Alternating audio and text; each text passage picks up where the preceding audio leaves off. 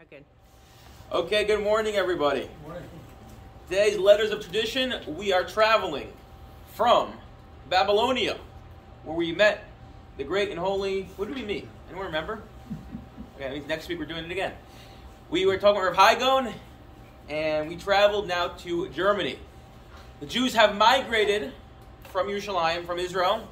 They've gone from Israel to Babylonia, and now we're in Germany. Now the thing is, Jews have been in Germany before the Rabbenu got to Germany, as always, like in most countries. Rabbis don't usually go first. They usually are a response to people traveling there, either because they had escaped persecution, or in Germany it seems like, although Jews got there during the Roman age, they went there for commerce and trade. That was where the center of those things were, and Jews traveled. And eventually, enough people traveled there that there were rabbis who traveled there. And along comes, in the year 960, the great Rabbenu Gershom Meor Hagolah. Rabbenu Gershom Meor Hagolah. Meor Hagolah means, Meor Hagolah, the light of the exile. So he was obviously the undisputed leader.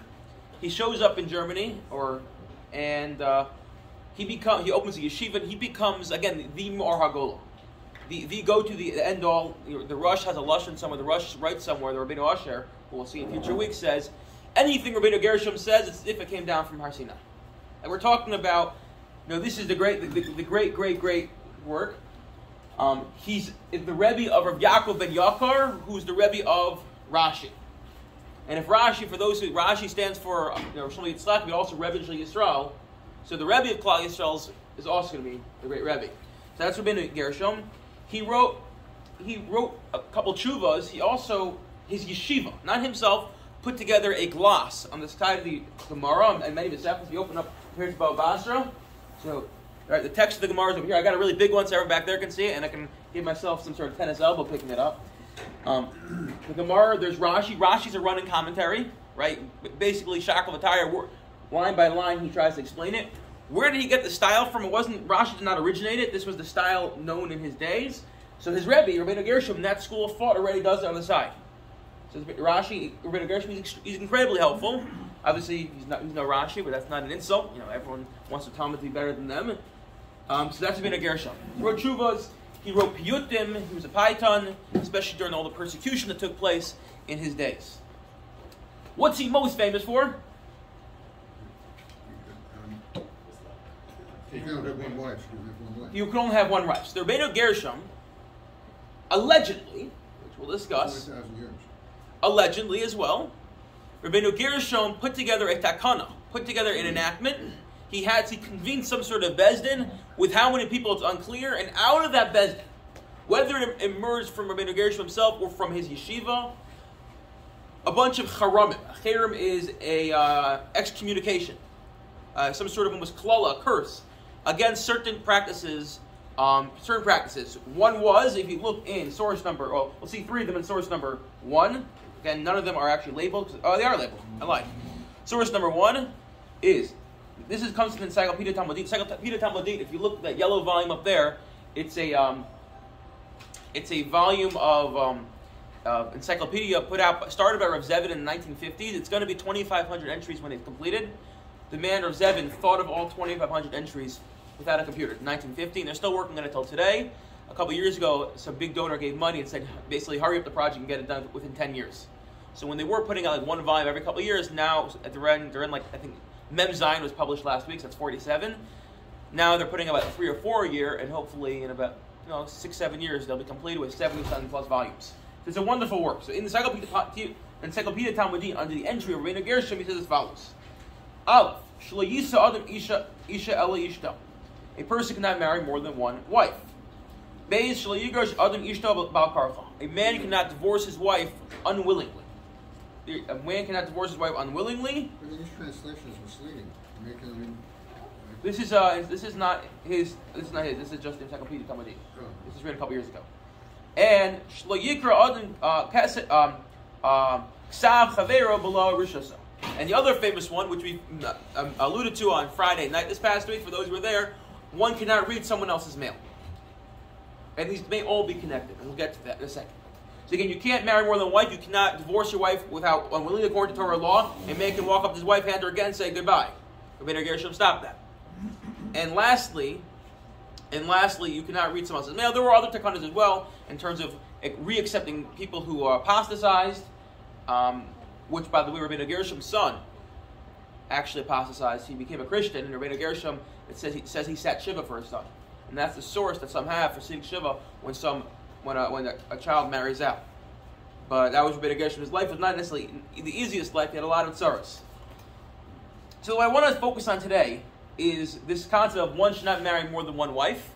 And I said we're going to conclude once allowed to in order to just make Anchi Chesed a distinct place. No, I'm joking. We're not going to conclude that. But I want to focus on that and show you how, why it developed, how it developed, is this true, this is an expiration date, and also how that may tie into his other takanas as well. Okay, ready? Let us begin. The Rambam says as follows: Nosi Adam Kama Nashim Afilu Mea Bein Bevasachas Bein Bezu Achazu Ve'Ein Ishto Yochol Akim. A person can marry many women, and his wife cannot say no. But very important caveat, She Yochol Litain Sher Ksus Ve'Ona Keroy L'Cholachas V'Achas. He has to be able to provide for her. A husband has three primary obligations to his wife, and if he cannot provide, then he cannot marry another woman. Okay, fine. So he says as follows. Rambam says a woman can marry more than one woman as long as he can provide for them. That is the Rambam. That's clear that seems to be the normative halacha prior to Rabbenu Gershom. Along comes Rabbenu Gershom, and again, interestingly, we don't actually have a record of this chayrim. We have in various early sources people quoting it and mentioning it. And obviously, whenever you have someone mentioning something, there's going to be differences, and some of those differences are actually significant. But the Rush quotes it as follows. Look in source. This is source number 3. I'm sorry, I forgot to put a number. There's a great wise person in our land. His name is Rabbenu Gershom. Tikon Takanos Tovos. He created many great enactments. The Indian Gershom, when it comes to divorce. So first of all, he says he's lived in the days of the Gaonim. So he's actually throwing him back a little bit to the days of the Gaonim and not the Rishonim. Yes? The question? No, it just seems like it's a matter of money. What is? How many women you can marry. Yeah, for sure. We don't have money, not just money. It kind of puts the woman in it's not a very lofty position. So, 2 points. One is, we don't have it anymore, but more importantly, Right. it's Sher Ksus Ono is providing for its clothes, its food, it's also spending time with her. So but maybe we'll get there. We're gonna unpack that. So he says, the Rosh says, he lived in time of the Gaonim. We discussed there was a divide between the Rishonim and the Gaonim. The Gaonim were looked at to be, what they said tended to have more weight. And we explained why a couple weeks ago. So he says he's one of the Gaonim. And what Rabbenu Gershom says, we actually just quoted a minute ago, it's as if they came from Har Sinai, i.e., like we don't. If someone says this is halach l'Moshe Sinai, we just say yes, accept it. So he's saying whatever Rabbenu Gershom said, this is going to be accepted. The shvil shekiblu malayim umosram ladar dar. And why is it as if it came from Har Sinai? So this is a very interesting concept. This is found in the Rambam as well. Some things we have in life, we know Moshe Rabbeinu came down and said, the Torah says Pri Eitz Hadar, you should get yourself a beautiful tree, a fruit. What's that fruit? So halach l'Moshe Sinai, or Moshe Kibbel Sinai, it's an esrog. Our tefillin are black in boxes. How do we know that? Halach l'Moshe Sinai. The Rambam seems to be of the opinion, and the Rush seems to somewhat endorse that there is something that all of Klal Yisrael accepted. This communal acceptance from Klal Yisrael that takes on the same dinim as things that Moshe told us that he got from Hashem at Har Sinai. Things that Klal Yisrael accepted. There's a certain idea of acceptance of Klal Yisrael. One of them may be, by the way, the authority of the Gemara, the authority of the Talmud. Why do we go with the Bavli? Well, Klal Yisrael accepted it, and that there's something about the way Klal Yisrael lives their life and how they accept things. It's kind of we discussed with the minhag a couple weeks ago, that once there's a minhag that takes on, that all of Klal Yisrael accepts, that becomes Torah. Minhag Yisrael Torah. So the Rush already says, whatever Rabbenu Gershom says, it has authority. The question then becomes, why did Rabbenu Gershom enact this essentially and forbid people from marrying more than one wife? And what was the reason for that? Why would he do such a thing? So Avraham Grossman, who's one of the great scholars of the Rishonim, of Rashi in that era, so he points out a couple of very interesting things. One, as he says, is that if you look at the records of the Crusades and the chronicles of the persecution, and you read the kinos of that age, no one ever mentions, when they mention families that were slaughtered, a husband with more than one wife. Which I think was fascinating. It's a very compelling idea that perhaps Rabbenu Gershom was not saying, oh, people are living this way, we got to stop it, but rather he was enacting a decree on what already was the practice of the people in his age. And I think there's a very interesting idea. And it's also compelling saying, look at the historical records. This family was slaughtered, no mention of women. And Rav Schechter is very fond of saying, why would in general we make a chayr? Is it that Chazal were like, oh, we got to stop something? Or perhaps there are certain things that we know are wrong. And we can't always pin down exactly what's wrong about it. And again, it's a little harder to say it with marrying more than one wife. We see Yaakov married more than one wife, etc. And therefore, along comes the chayr and says, it's wrong, or maybe it hasn't played out the way it should play out, as we'll see in a minute. And therefore, a chayr comes along. And I'll give you an example. What did we speak about this past week? Friday night, for those who were there? Surveillance, eavesdropping. One of the chayros of Rabbenu Gershom is you can't read someone else's mail. Well, I ask you, why do we need a chayrim for that? Surely that should be usher. We mentioned many reasons. There's Gnevas Das, perhaps. Lashon Hara. We said maybe the V'ahavta l'recha kamocha. We wouldn't want someone else reading your mail, so why are you reading their mail? Why then would we need a Rabbenu Gershom to come along and say, oh, also a chayrim? So it could be one of two things. Either it could be, he's like, okay, in a chanami, we all know people. The Torah says many things people shouldn't do. People still do it. So you want to strengthen it by saying, yeah, if you do it, now you're a chayrim. Now you have a certain curse on you. Or perhaps, and Rav Shecht is fond of saying this, perhaps, when you have someone like reading someone's mail, what is the issue? Maybe it's this, maybe it's that, maybe it's v'ahavta l'recha kamocha. You go to someone who's all into reading someone else's mail and say, v'ahavta l'recha kamocha, they're going to be like, that's cute.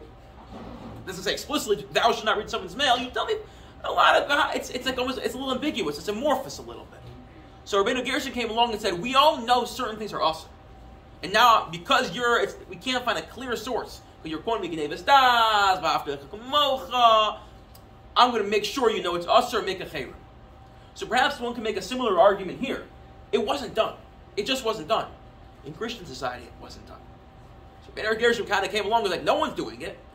It's not playing out well, and we'll see why in a minute. And therefore, I'm making a chayrim to really just say, this is not being done. It's never worked out well, and therefore, we're done with it. We're done with it. It's like an analogy to today's political world that, the elections were stolen and so on. No reasonable person agrees to that. We're going to make laws to prevent elections from being stolen, and that becomes a sham for bad behavior. And most reasonable people think that. So you could argue the same thing. It's not being done. There's no problem. Then why make halacha? But no, it means that we want to make sure. We want to make sure it's not done at this point. There's always outliers. There's always outliers. But they say, then they're still going to do it whether you make halacha or not. No, the chayrim is essentially saying, in the medieval ages, it wasn't our shul. In Anshe Chesed, like every shul in America, is opt-in. You can come, you can leave, and you live perfectly normal life. I mean, you're missing a great aspect in your life, but you're in the Middle Ages. If you did not have if you were not part of the Hagolah, you essentially were all, you were in trouble. You had to be part of the Hagolah, and otherwise you lost all support system. Or in some places you had to, where then you become a Christian because the government would not accept you. So a chayrim is much weightier. If you say you're excommunicated, you can't be part of the community where you can't get food, you can't do anything really. You're kind of stuck, and you may even have to join Christian society. So it is binding. It's a real punishment, especially when Bezdin isn't exactly punishing people the way they used to. Okay, so the question is, why make this takana? Why we make it? Can anyone want to suggest reasons for why we shouldn't marry more than one wife? besides that it wasn't really done? Charles? As I said to Dana before, you're in trouble here. If you're like, you should, you're in trouble with your wife. And if you say, nah, one's enough, you're still in trouble. I think it's to protect men. To protect men. You only have one mother-in-law. One mother-in-law. That is probably the real reason, but no one wanted to say it. Don't the Mormons still permit that? We are not Mormon. No. Last I checked. It's not like it's totally gone from the world, because in Iraq, Iran, the Persian Jews were still having more than So we're one going wife. to get there in a minute. Okay. Because remember, we know a young man. where did Rabbenu Gershom live? Had 2 wives. Where did Rabbenu Gershom live? He lived in Germany. He was Ashkenaz. No, I understand what you're saying, but once he got to Israel, though, I think Israel prohibited. Okay, but that could be, Rabbenu Gershom lived in Ashkenaz, he lived in Germany, and just because he said selling in Germany, he wasn't necessarily accepted by all Jews. In fact, those who want to argue, a French rabbi would never accept what Rabbenu Gershom said. Like, who are you? They said Rabbenu Gershom would never enact something for French rabbis, because he knew it wasn't his jurisdiction, and the French rabbis would never accept it.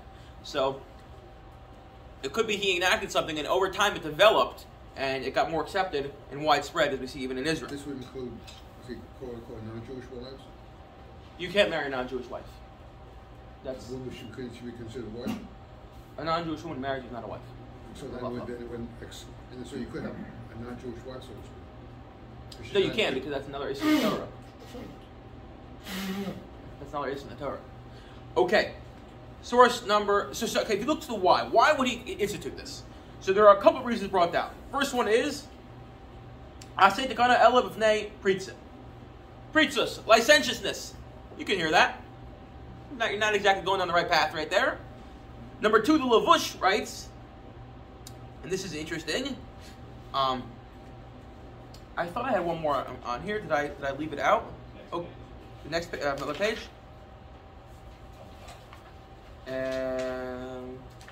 Or elsewhere he says mishum katata. You're going to cause a lot of argument. Oh, there. Look at the Lavush. This is source number 2 under the Y.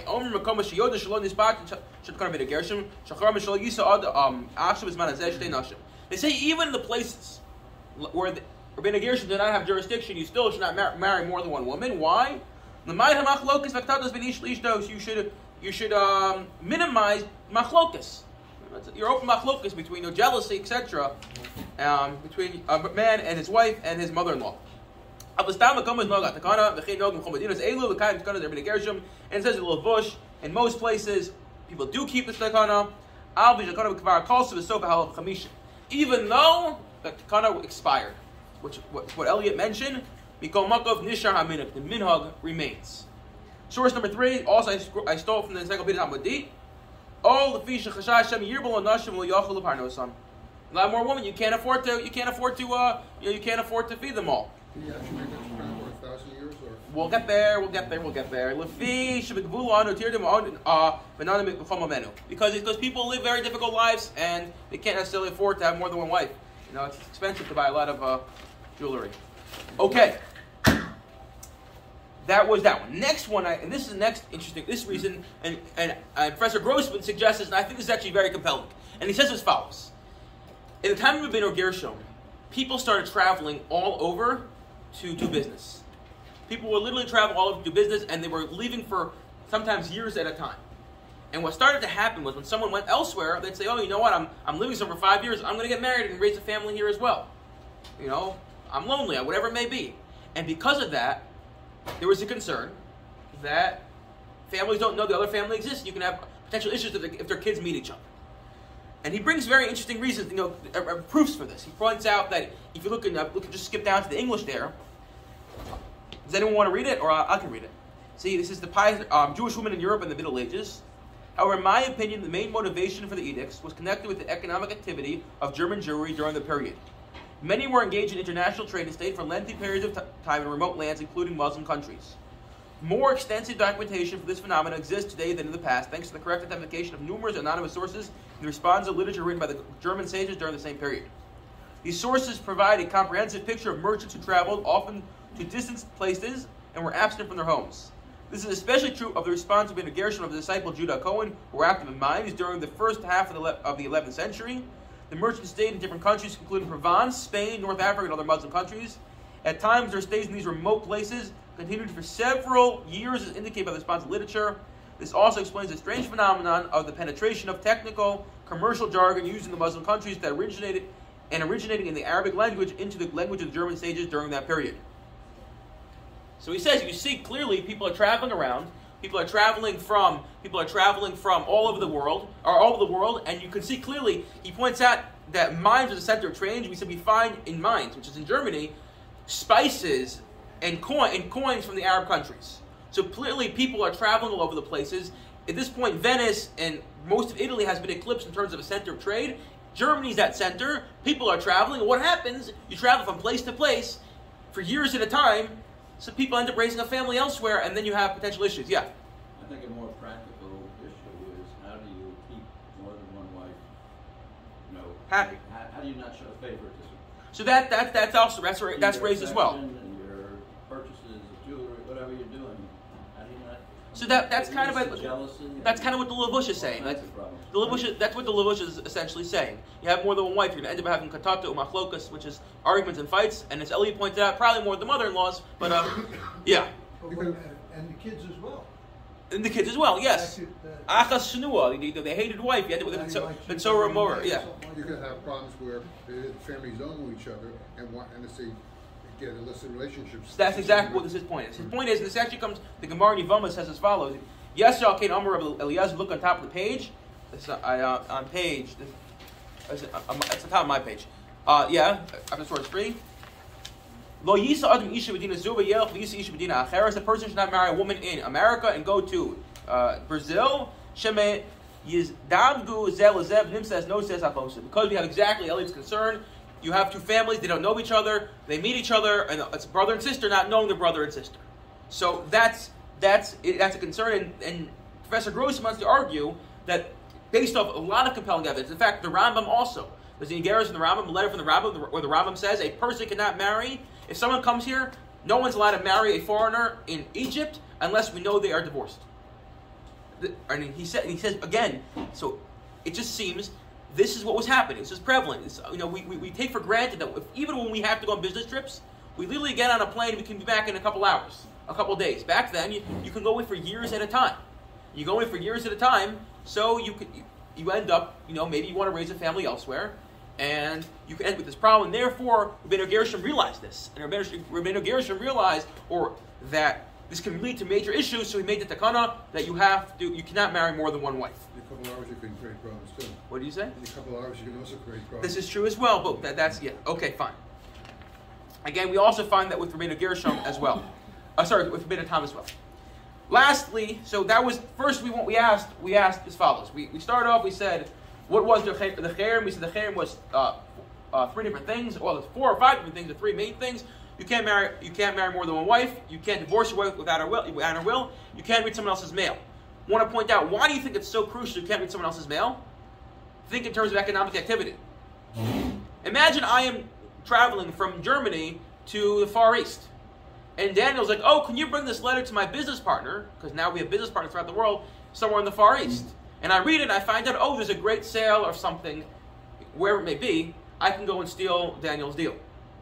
So the fact, one can make the argument, I don't know how compelling, but I think it's pretty compelling, that it's all on the same idea. If people are traveling and doing business, when you start reading someone else's mail, you can essentially undermine their business, and that's why that was also so important.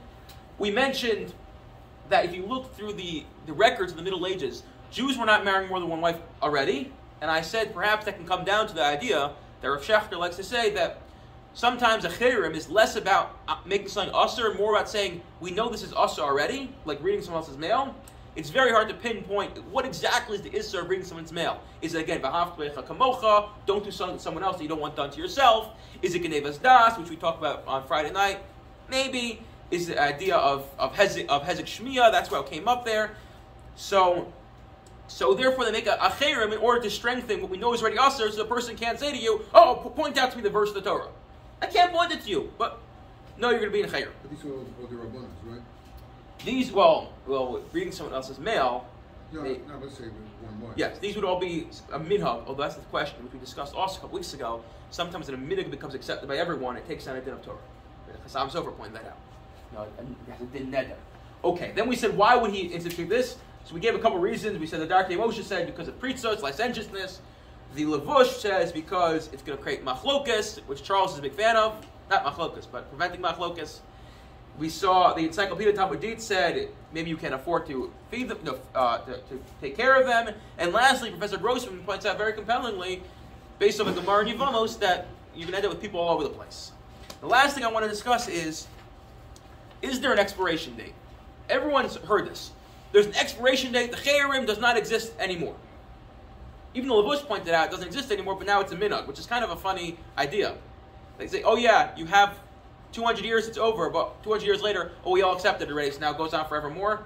You're in a funny place. So is there an expiration date? Is there an expiration date? Where does this come from? So the source of this is a tshuva from the Maharik. Quoted in the Beis Yosef, look at Beis Yosef Maharik says as follows. Well, it's actually a Rashba, excuse me. Kasav HaRashba b'tshuva.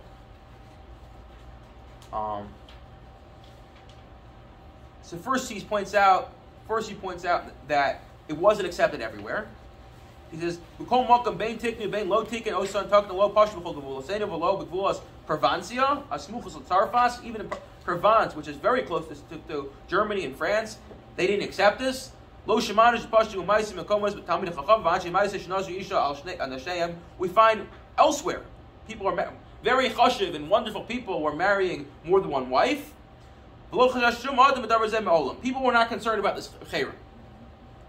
Because of Hamarik, Shalo Hiskin Reina Gershom Ella Ad Sof Elev Chamishi. He only made this takana Ad Sof Elev Chamishi, which is roughly around 1239. So not very long. This is the source for it. Comes along the Pischei Tshuva. So the Pischei Tshuva is Avram Tzvi Hirsch Eisenstadt. It's a wonderful, wonderful work. He goes to Shulchan Aruch. He didn't make it through all Shulchan Aruch, which is such a shame for those who've learned Shulchan Aruch. We miss him when it comes to Aruch Chaim. But in Yeridea and Choshen Mishpat, he collects all the tshuvas from all the Shalos tshuvas on that sugya, and he'll put it down there. And sometimes he'll slip in his own ideas. He has a second page called the Nachlas Tzvi, where he really goes in detail. It's a really wonderful idea, a wonderful, wonderful parish in Bam Shulchan Aruch. So he explains what's going on. Because if you look at the Tshuvas Mishkas Yaakov, this is your test down there. The Nira lo losses tam l'shmuazu after chol gezeres v'cham nefalas l'olam ad shiyama beis negadol l'chachmo min kedua. Why would Rabbenu Gershom put an expiration date on what seems to be a very good idea? Right? We went through so many ideas why Rabbenu Gershom's like, we got to make this takana, so why would he make an expiration date? Right? If it's really good, keep it going forever. And he says as follows. Although we know when Chazal make a takana, it's a takana from now and forevermore. He says, the Ramban points out al Torah that Bezdin is einu yachol l'chadei shum davar b'gzeira ki im lasa siyag l'Torah. Rak zos yesh l'bezdin v'shus l'tzarach shal l'fi in hadar. So the Ramban has a very interesting idea, which we're not going to get into because it's an entire shir in and of itself. The Bezdin themselves, Chazal, are limited by what they're allowed to make gezeiros to. Because we have a concept called Bal Tosef. Right? You can't add on to the Torah. That does not just apply to us, which the Rashba, for instance, thinks. The Rashba is like, yeah, Bal Tosef means I can't get up one day and say, from now on, put 5 boxes on my tefillin. Or, from now on, we have a new takana that people are not allowed to do X, Y, or Z. The Ramban does not think so. The Ramban thinks even Bezdin, even Chazal themselves, are limited by what they're allowed to enact. In anything they do enact, there has to be a good enough reason or some sort of smach, some sort of place in the Torah where they can say, oh, we see from here, one should do this. And I'll give you an example. Purim. How were Chazal allowed to come along and institute Purim, a new holiday? Bal Tosef, the Torah tells us, Shalosh Regalim, 3 times a year, and suddenly, oh, Purim, a new holiday. Lein Megillah, essentially a mitzvah. How can they do that? So the Ramban says, they can't. However, the Gemara in Megillah on Daf Yudal, it says, Mi misa l'chayim, mi avdus l'cheirus. If we said halal when we were freed from Mitzrayim, which was only slavery, to our freedom, kol shekemi misa l'chayim, we should say halal if we are saved physically. If we were going to get killed, now we are saved. So if this is a kal v'chomer, if this is what the Gemara says, if we say halal from slavery to freedom, certainly from death to life, it must be a Torah principle that one should be saying halal, and therefore Chazal came wrong and instituted Purim, which tells you a little bit about the what we're doing when we read Megillah. It's not just reading the story, but it might be a din and hollow. Again, look at the Gemara there. So the Ramban thinks that even Chazal themselves are limited somewhat by how they can make takanos, and therefore Rabbenu Gershom can't just come along and say, oh, new takana, can't marry someone else's wife. Because if he did that, that's Baal Tosef. What he could do is call it a hara shah.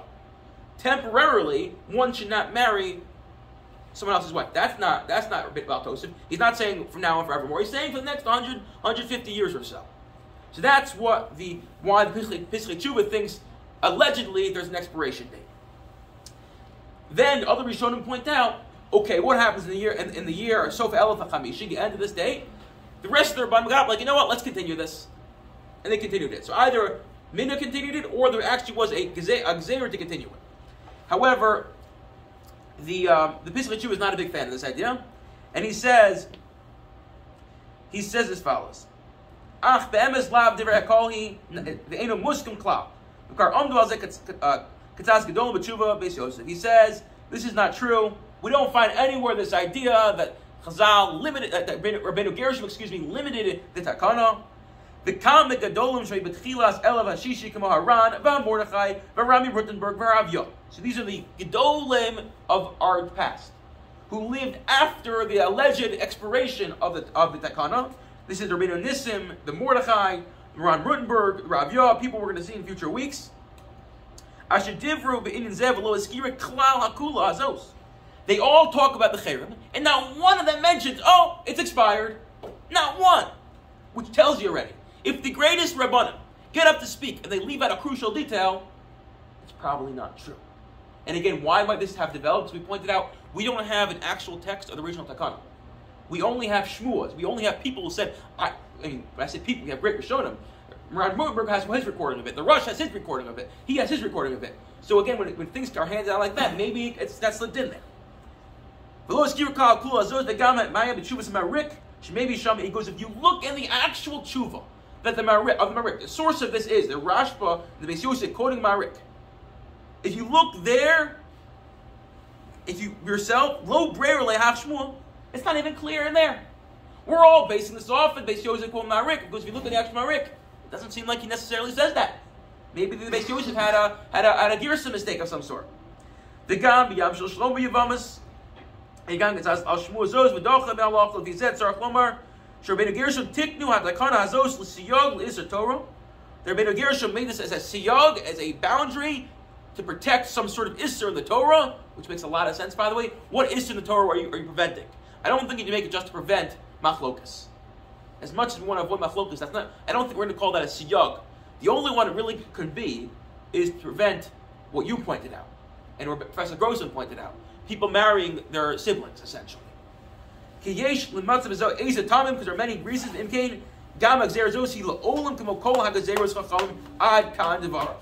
Therefore, this gezerah is like every other gezerah, and whether you're living in the year 1500, 1600, or 2021, it has the same grasp, the same hold, and one is not allowed to violate it.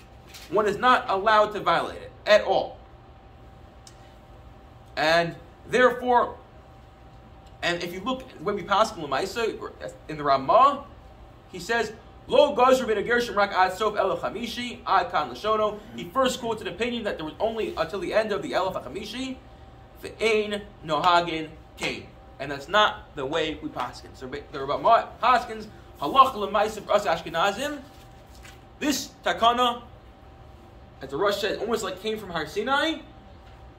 One is not allowed to violate. It did not expire. It's not like our milk, which goes bad every 3 days, unless we leave the fridge unplugged, and then it doesn't go bad. It becomes butter. This gezerah is around. It's not how you make butter. I know, Daniel. I've made butter. This gezerah is still around, and it seems that even in the Sephardic lands, it has now become the accepted minhag, and one can probably make a very compelling reason that barring very few places, even Sephardim can no longer marry more than one wife. For that matter, no one thinks a husband can divorce their wife, Bal Karach. I don't think the Sephardim pass in that way. You can correct me if I'm wrong. And certainly you cannot read someone else's mail, but that might be other issues beyond Rabbenu Gershom. And that concludes our study of Rabbenu Gershom, Meor Hagolah, the great sage who became eventually Rashi's Rebbe and really set the precedent for Ashkenaz, which is the way we pass L'maisa nowadays. Go ahead. Uh,